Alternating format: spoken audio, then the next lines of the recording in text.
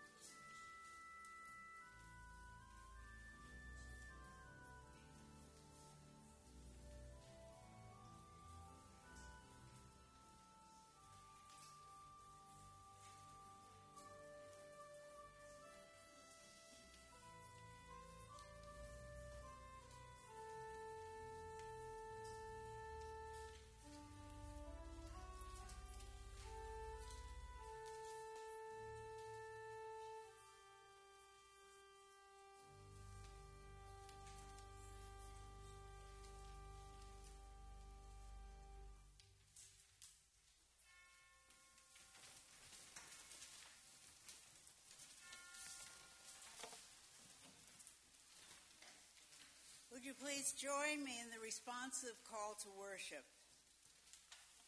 God has given us holy hands. Hands to rest be made, but not stress and tension. Hands to hold a hurt child, to embrace a lonely friend, to care for one who is ill.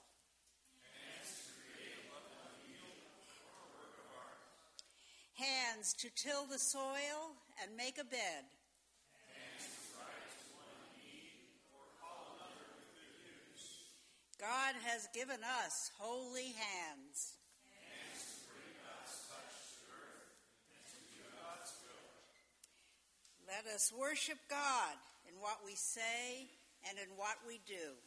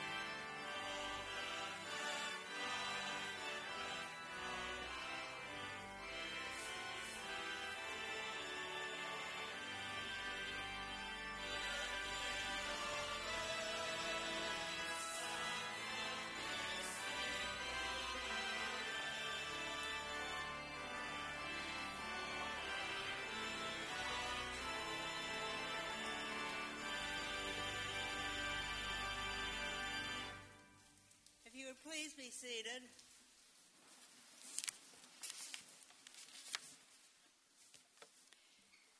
We come to the sanctuary with words of praise and thanksgiving in our hearts as we prepare to worship God.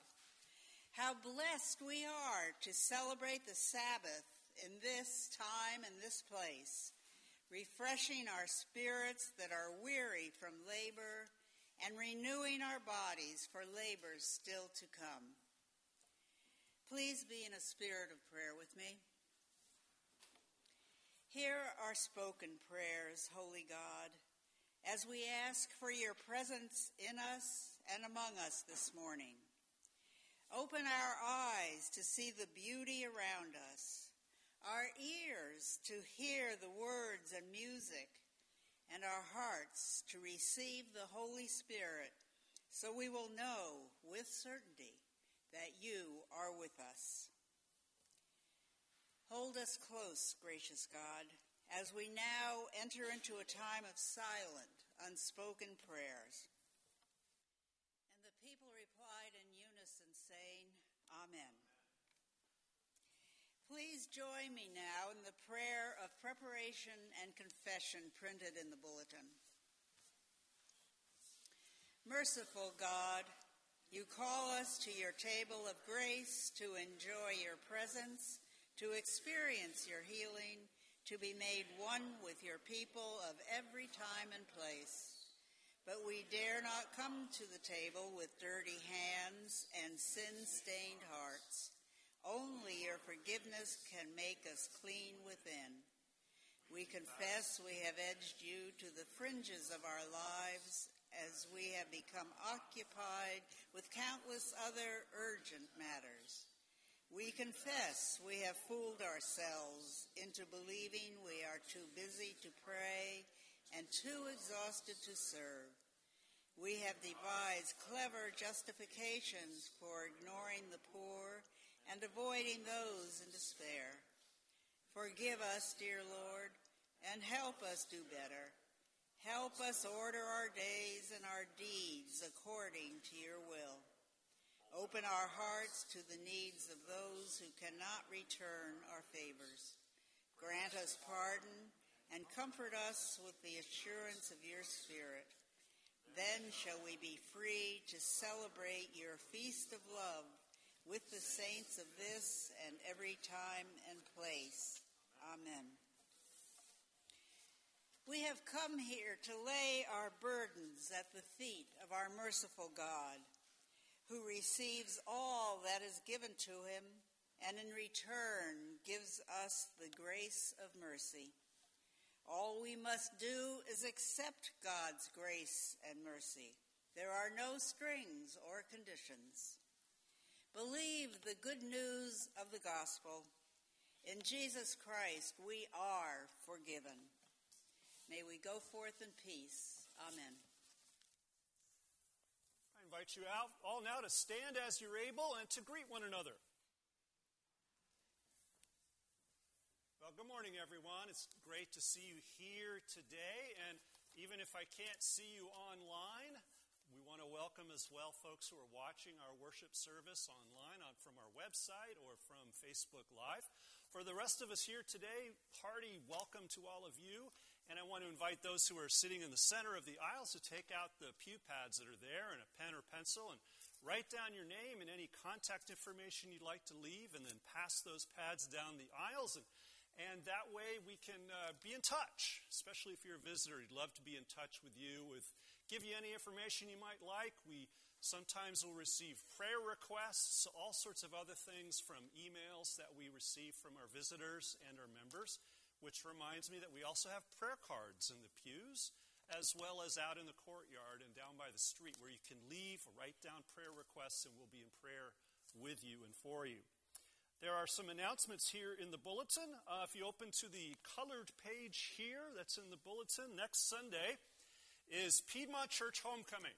That is a time where we come to the worship, the worship of your choice, but after the second worship service, the 10:30 service, we'll go across the street to Piedmont Park and have a celebration and food and music and fellowship. And I want to invite you and remind you to come dressed casually next week to this service if you want to go across and join us for the festivities as well. The choir will be starting its choir year next Sunday at the second service, and Dr. McNabb will be starting a new sermon series on the fullness of time. Also, to remind or to let you know that on September 29th, we're going to have a special presentation and a film that was created by our own Michael Barber, our communications director, about a time that he and Bill McNabb and Scott Kale, some other folks from our church, spent recently in Malawi in Africa with our sister church in the Longway and doing other things. So we're going to have a special screening of that film and African-themed music on September the 29th. And then on September 14th, I invite you to participate, if you haven't before, or if you have, to participate again in the Hope Cafe ministry that is down at City Team Ministries in downtown Oakland, where we, those of us from the church and other folks will come and volunteer and be waiters and waitresses and welcome homeless people to a menu of food where they select what they want to receive for dinner that night and are served. It's just a small token and recognition of the humanity of people who are so often dehumanized in our own consciousness. It's a way to open them up to the Spirit of God and open ourselves as well. So speaking of service, I want to invite Scott Willis forward now and to share a little bit about an important mission project that we are continuing in, and he has some good news for us. Good morning. My name is Scott Willis. I'm here today representing the Refugee Task Force. And I have good news. After 9 months of sorting out a different partner to do the work with, we've got the partner settled, and we have a new family that's committed to us that will be arriving September 19th. And so we're starting to gear up and get ourselves ready for them. The Razleys are from Kandahar, Afghanistan. It's a family of 7. There's a mom, a dad, and 5 kids ages 14 through 5. And he has a brother here who lives in Oakland. And apparently he has skills as a mechanic and is here on a special interest visa because he helped repair Humvee Jeeps for U.S. military while he was there. So he has a good set of skills to get a job. And a brother who's trying to get him a job.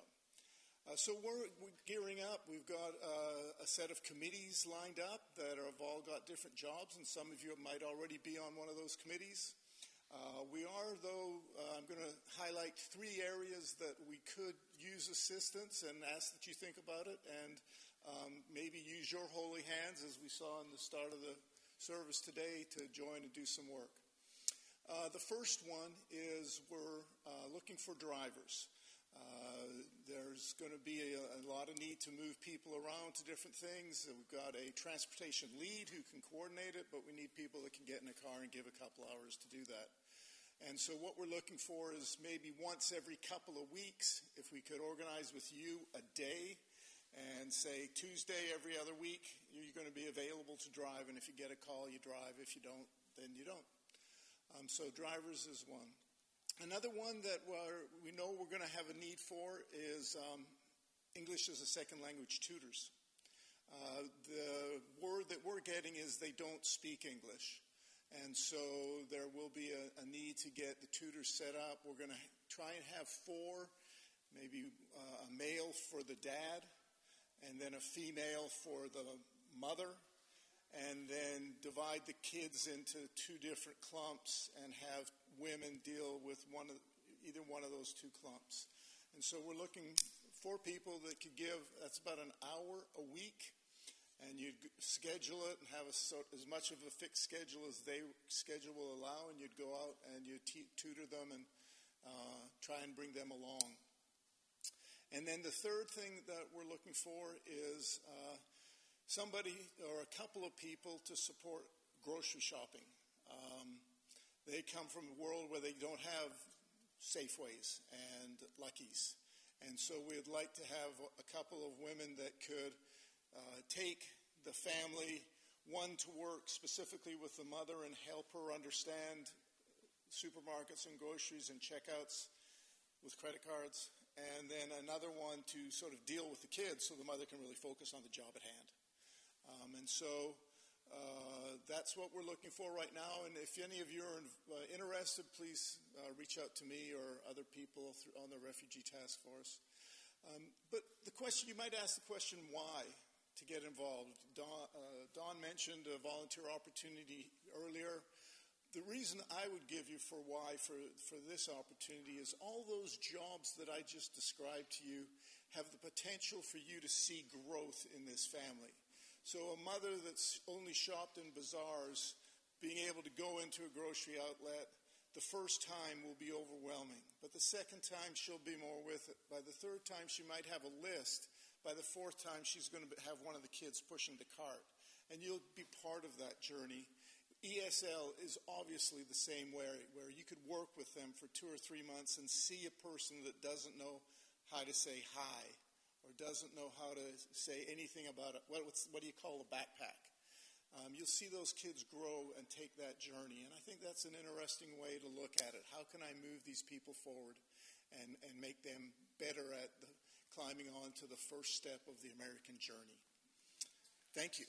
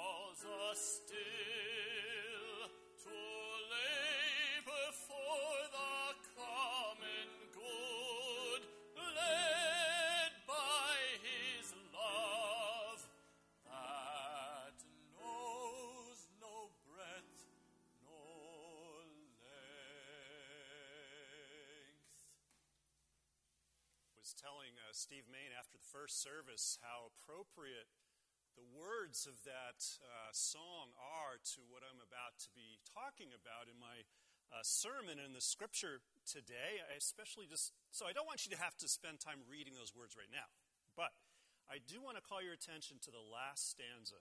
Still in our midst, this Lord of shop and marketplace prays through our work of body, mind, and strength, and calls us still to labor for the common good, led by his love that knows no breadth or length. If you don't get anything out of my sermon other than I'm reiterating that point today, then it's been a good labor that we've been engaged in here today. That really sums up what I'm about to be talking about. So let's get started by turning to the words that St. Paul writes in his letter to the Romans from the 12th chapter, verses 1 through 8.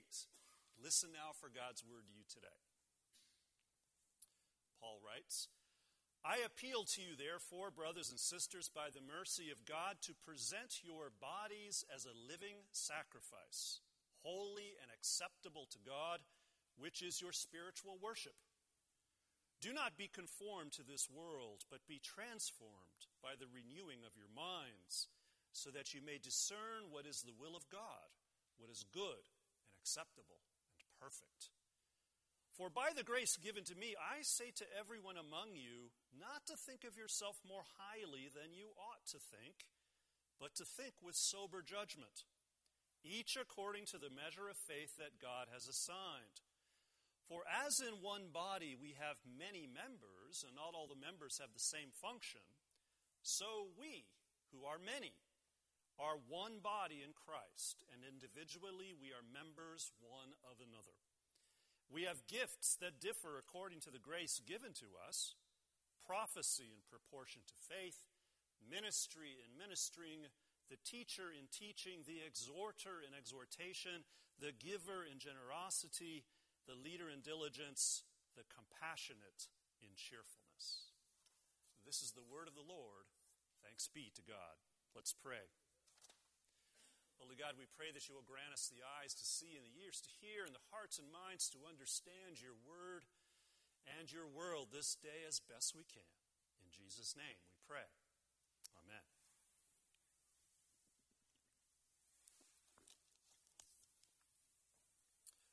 So happy Labor Day, everybody. Yeah, exactly. I heard one person respond, happy Labor Day. How about, what do you say in response to something like that? Happy Labor Day. How many of you have ever said happy Labor Day before in your life? Raise your hand.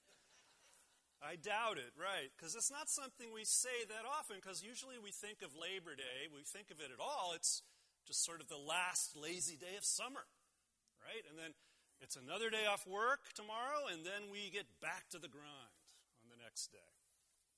But did you ever wonder where the idea of Labor Day comes from in the first place? Well, I'm going to tell you. It goes back to the 19th century, to the beginnings of the organized labor movement in the United States, and particularly to September the 5th, 1882.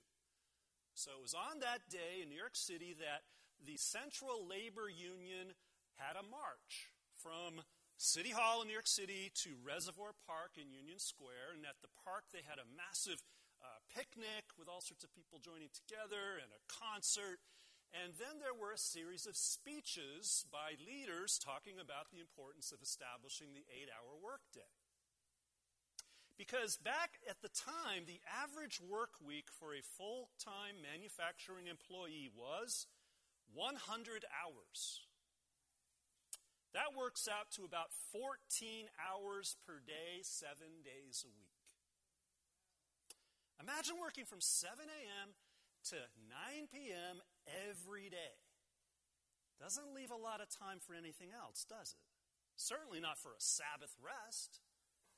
So in 1894, Congress passed legislation creating Labor Day to be celebrated on the first Sunday in September to honor the dignity and value of paid labor. Now that was in 1894. It wasn't until 48 years later, in 1940, that the 8-hour workday and the 40-hour work week that we all take for granted actually became what we know today. And that points to the origins, at least, of some of our mixed feelings that we have about work and about labor, especially paid work and paid labor. So I was thinking of a song that might describe some of our feelings towards work, and I recalled a very colorful song from the 1970s by a guy named Johnny Paycheck. And he wrote a song and sang it with gusto. It went like this: you can take this job and... Okay, some of you know the words. I was not going to use that word. I was going to say deposit it. But A few years ago, there was a survey done that showed that 84% of American workers said that they were gonna or wanted to look for a new job within the next 12 months. Now, that number, of course, may include some people who'd rather not be working at all anyway, or it could include some people who just don't happen to like the particular employment they're in right now or their job, even if they like the sort of general thing that they do. But even so, if the survey is at all representative, that means that for the majority of American workers, Labor Day is not necessarily a time to revel in the dignity of work. It's a last gasp to get away from it. Now, of course, all of us, want to escape things sometimes. It's not a bad thing at all to want to escape from work or toil or anything else. I mean, the Bible even says that every seventh day we need to take a rest. We use the word Sabbath, which comes from the Hebrew word Shabbat, which literally means stop. Stop. And that's great. God says we need to stop.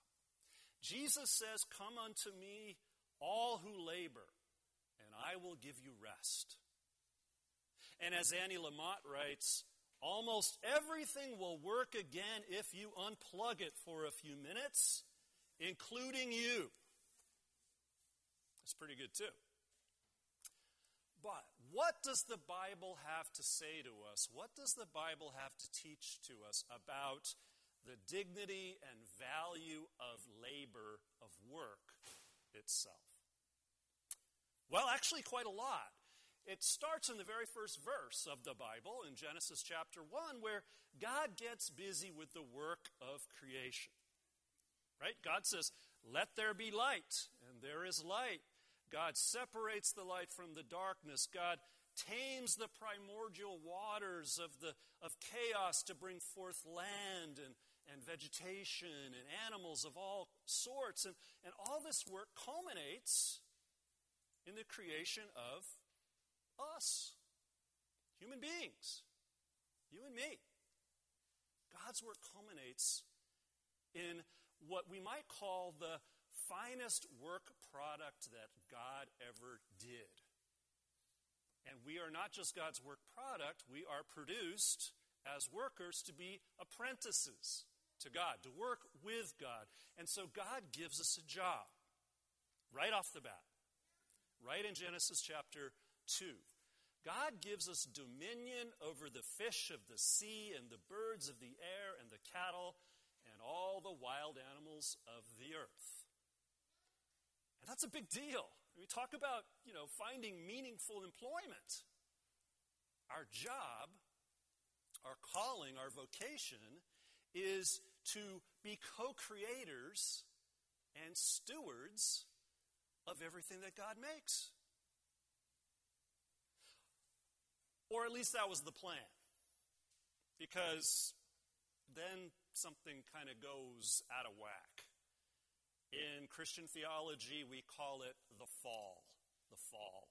Adam and Eve fall into the temptation and into the reality of sin, and they take the rest of us down with them, and God punishes them and all of their descendants. And part of the punishment involves kicking them out of the Garden of Eden and putting a curse onto every other bit of earth itself.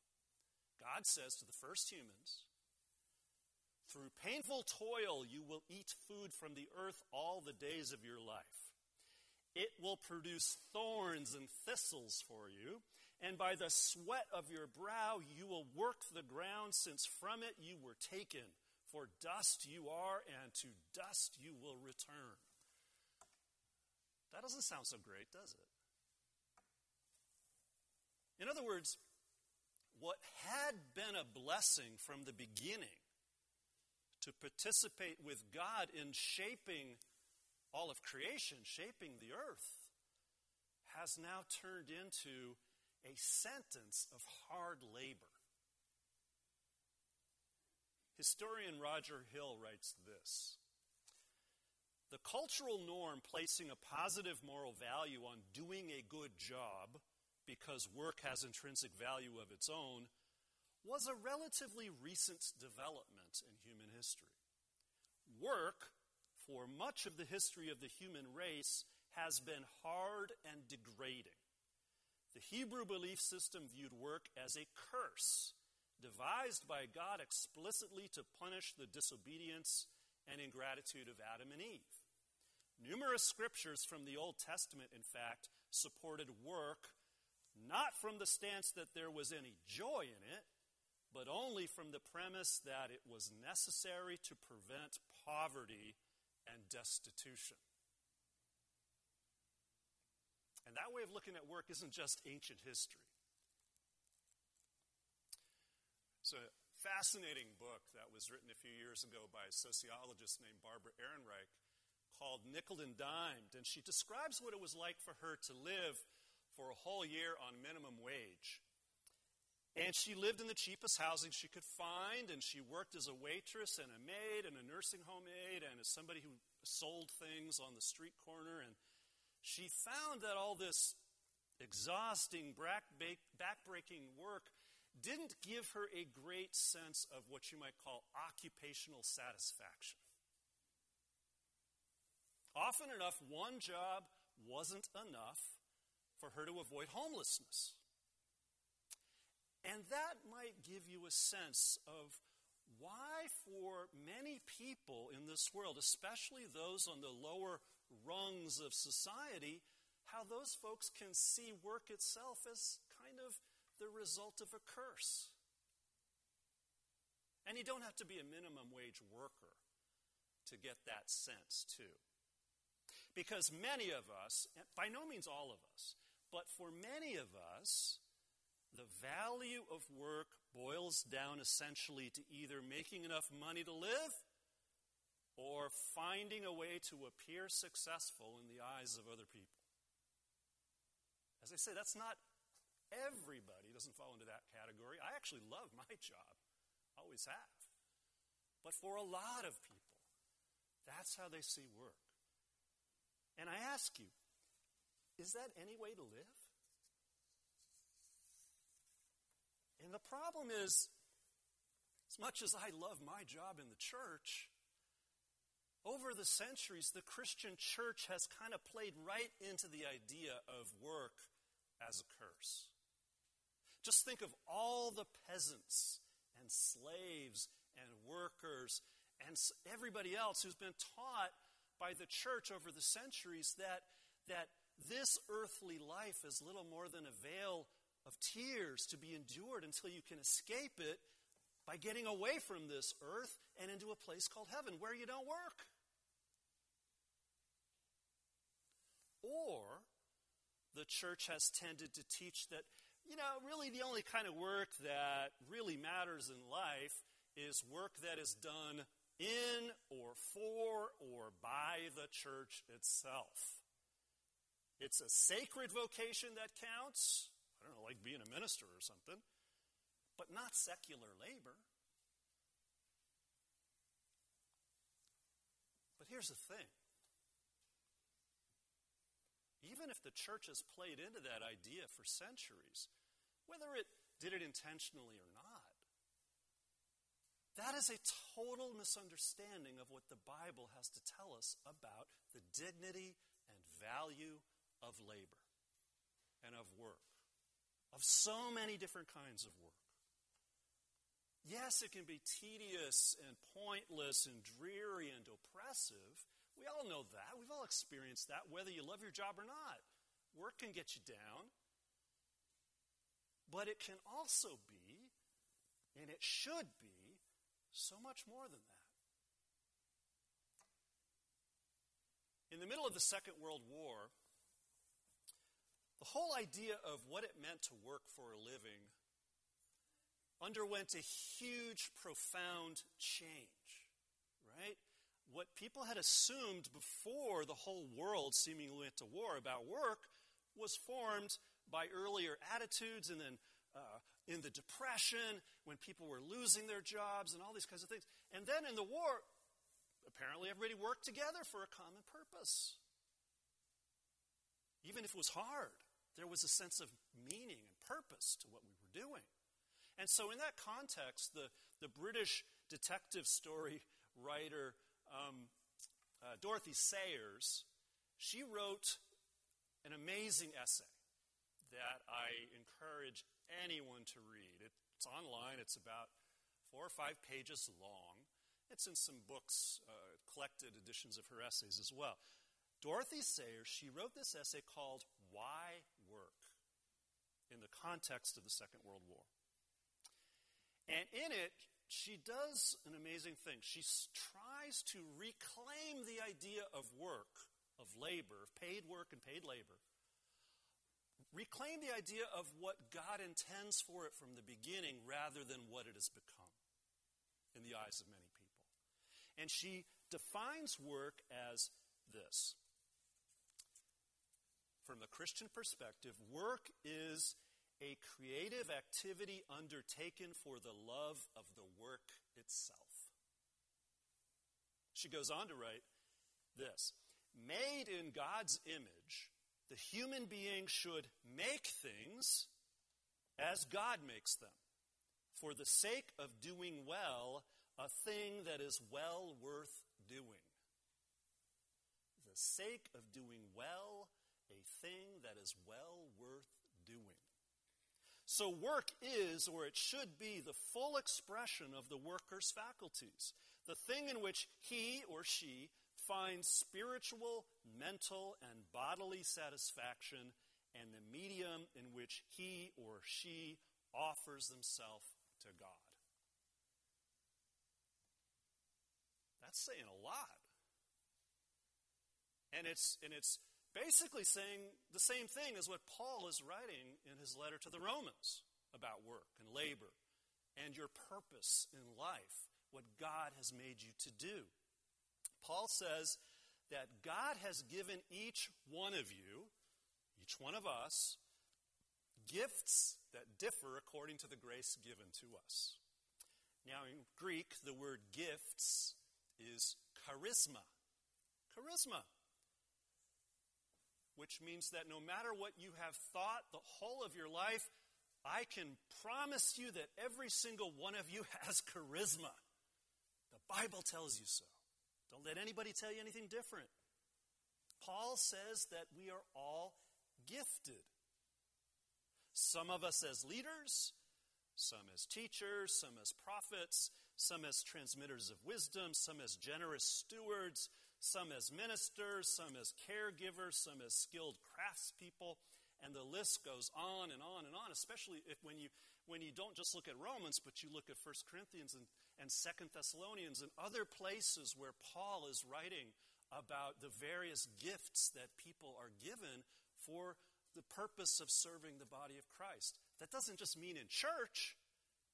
It means wherever you are in life. We're all given gifts by God. And it's important to note that ministry is only one of the spiritual gifts that God gives. And it's not even at the top of the list. And that's why the word layperson, which pretty much describes most of the people watching online and in this room, that's kind of why the word layperson is problematic. Episcopal priest Frank Wade writes that the word lay is often used in church to demean people who aren't ordained ministers. And he's right. It happens. Just, it's not just the church, as I said. Just think about how we use the word lay all the time. If someone is a lay electrician, it might be something that you would allow them to, change a light bulb, but you don't want them anywhere near the high voltage.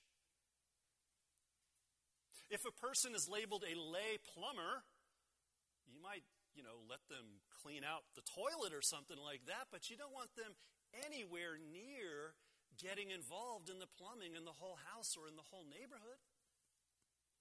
Because usually being a lay person means you're an amateur.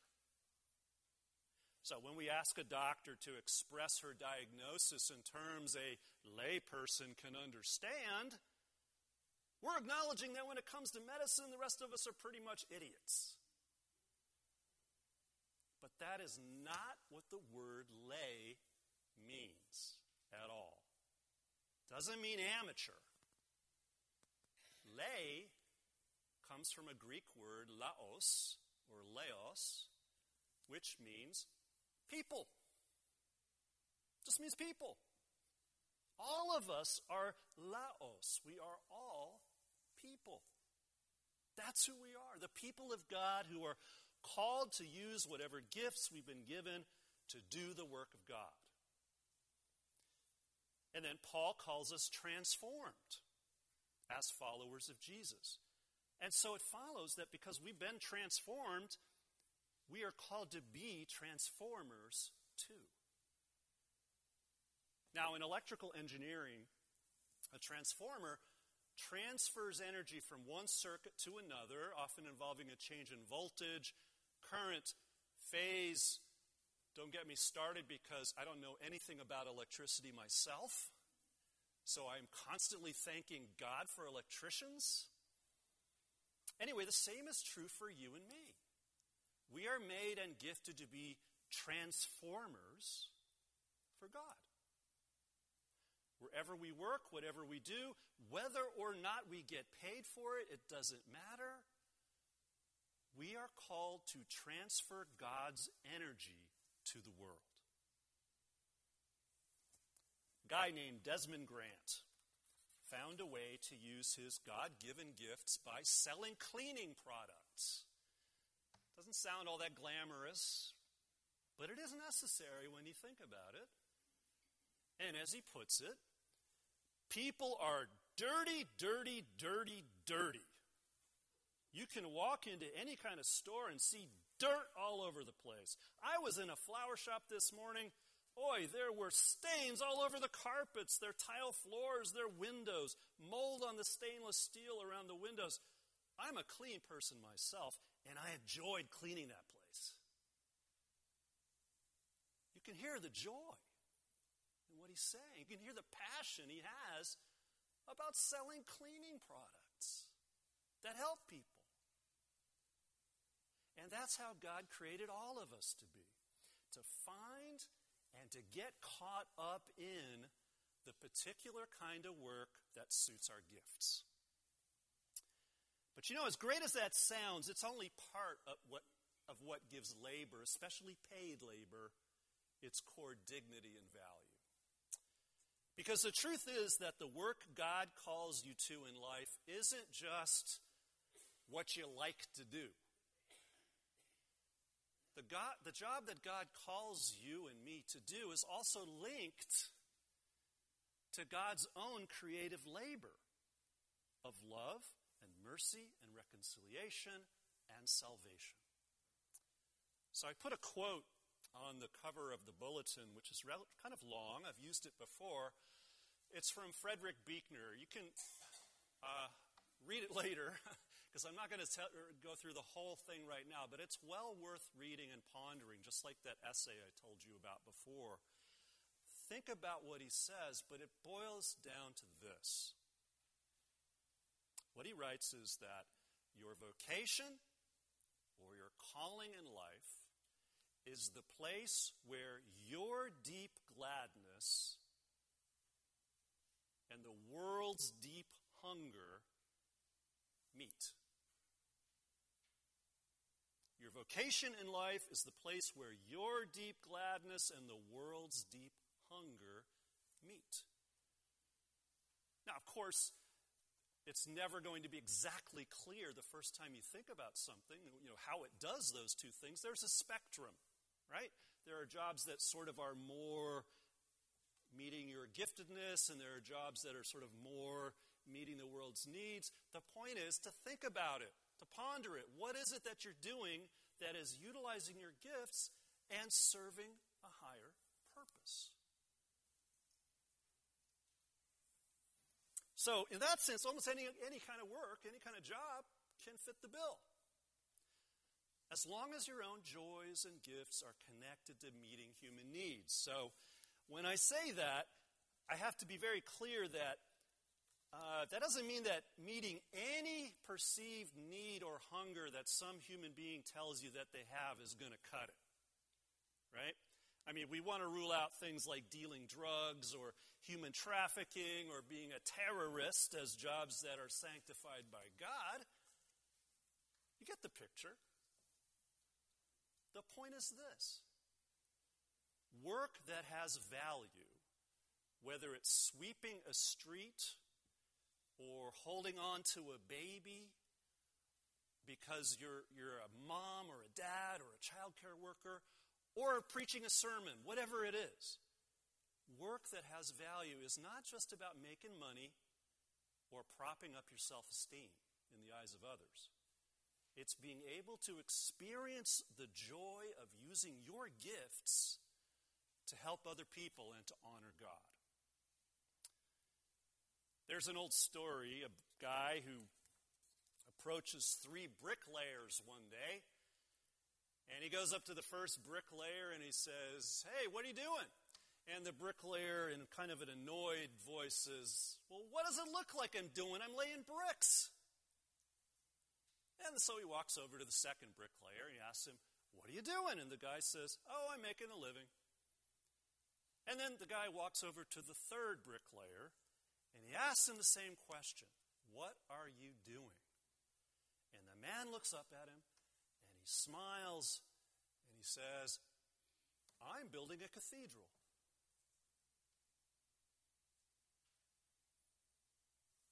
In her essay, Why Work?, Dorothy Sayers wrote, "Work is not primarily a thing one does to live. It is the thing one lives to do." So on this Labor Day weekend, I encourage you to think about what it is that you do that makes life worth living. Not necessarily just what you might do to make a living. What is it that you do that makes your life and other people's lives worth living? And remember that you are one of God's transformers. That's what is good and acceptable and perfect about you. Paul says that, he means it. Now, of course, nobody's always going to feel or be good and acceptable and perfect all the time. But when you use your gifts to serve others, however you do it, you are working with God. You're doing what you were created to do. You're being who you were made to be. A circuit for divine power that changes and saves and creates the world. In Jesus' name, amen.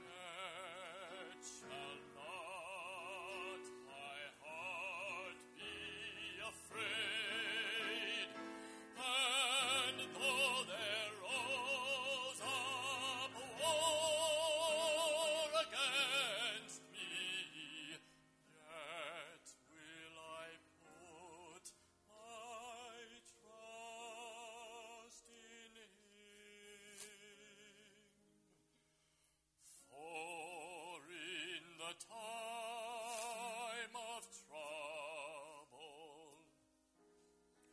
he shall hide me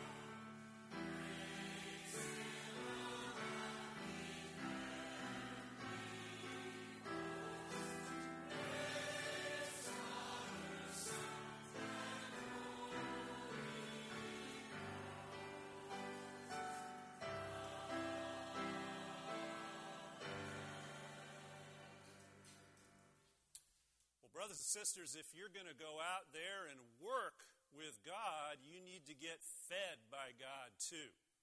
And so that's what this table is all about. It is the Lord's table, we call it. It's a place where we are fed the body and blood of Jesus Christ symbolically, but not just to live it in our heads, but to let our bodies be transformed to go out and do the work that God calls us to do, to use our gifts to serve God and God's people. This is the Lord's table. We are told in the Bible that people will gather from east and west and north and south to sit at table in the kingdom of God. So no matter who you are, no matter what you do, no matter what you've done, no matter where you come from or where you think you're going in life, you are invited to come to this table and share in the feast that's been prepared. Let's join together now in the great thanksgiving. The Lord be with you. Lift up your hearts. Let us give thanks to the Lord our God. Let us pray. Therefore, with the entire company of angels and saints in heaven and on earth, we do worship and glorify you, God most holy, evermore praising you and saying, Holy, holy, holy Lord, God of power and might. Heaven and earth are full of your splendor. All glory be to you, O Lord most high. And Lord most high, come to us now in this low place, this everyday ordinary place, amongst us, everyday ordinary people. Bring to us the spiritual gifts and the food and drink that we need in order to meet and to know the presence of Jesus Christ here, to be transformed in order to be transformers, to bring food and mercy and grace and strength to this world and to your people. We pray this in Jesus' name. Amen. Please be seated.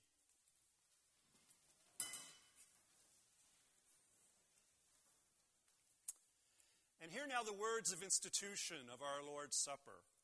On the night of his betrayal and arrest, our Lord was at table with his disciples. And as they were there, he took the bread that was before them, and he blessed it, and he broke it. As I, ministering in his name, do the same. And he gave it to them. And he said, Take, eat. This is my body broken for you. Whenever you eat of this, do it remembering me. The same way he took the cup, he said, This is the cup of the new covenant, which is sealed in my blood, shed for all of you for the forgiveness of sin. Whenever you drink of this, do it remembering me. And so whenever we eat from this loaf together in God's house, with God's people wherever we are, and with brothers and sisters throughout time and all over this world, we are professing our faith in the life and death and resurrection of our Lord Jesus, and looking forward to that day that is coming, and that is indeed in some ways already here, when all of God's children can come to one table and share in the feast that's been prepared. Let us join our voices together and pray the prayer our Lord has taught us, saying, Our Father, who art in heaven, hallowed be thy name. Thy kingdom come, thy will be done, on earth as it is in heaven. Give us this day our daily bread, and forgive us our debts as we forgive our debtors. And lead us not into temptation. Deliver us from evil, for thine is the kingdom and the power and the glory forever. Amen. We'll be served the elements of communion by intinction. That means that there will be some of us standing in front of the sanctuary with the elements of communion. You'll come down the center aisle, tear off a piece of bread, dip it in the cup, and return to the pew by the side aisle. If you would prefer, for whatever reason, to remain seated, just let one of the ushers know, and we'll serve you where you are seated. So now come, for all is made ready, the gifts of God for the people of God.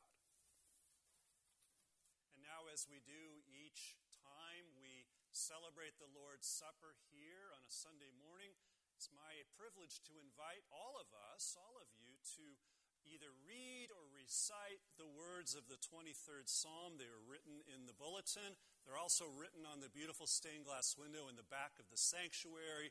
And those of you online, please join us as well as you're able. The Lord is my shepherd, I shall not want. He maketh me to lie down in green pastures. He leadeth me beside the still waters. He restoreth my soul. He leadeth me in paths of righteousness for his name's sake. Yea, though I walk through the valley of the shadow of death, I will fear no evil, for thou art with me. Thy rod and thy staff, they comfort me. Thou preparest a table before me in the presence of mine enemies. Thou anointest my head with oil, my cup runneth over. Surely goodness and mercy shall follow me all the days of my life, and I shall dwell in the house of the Lord forever. Amen.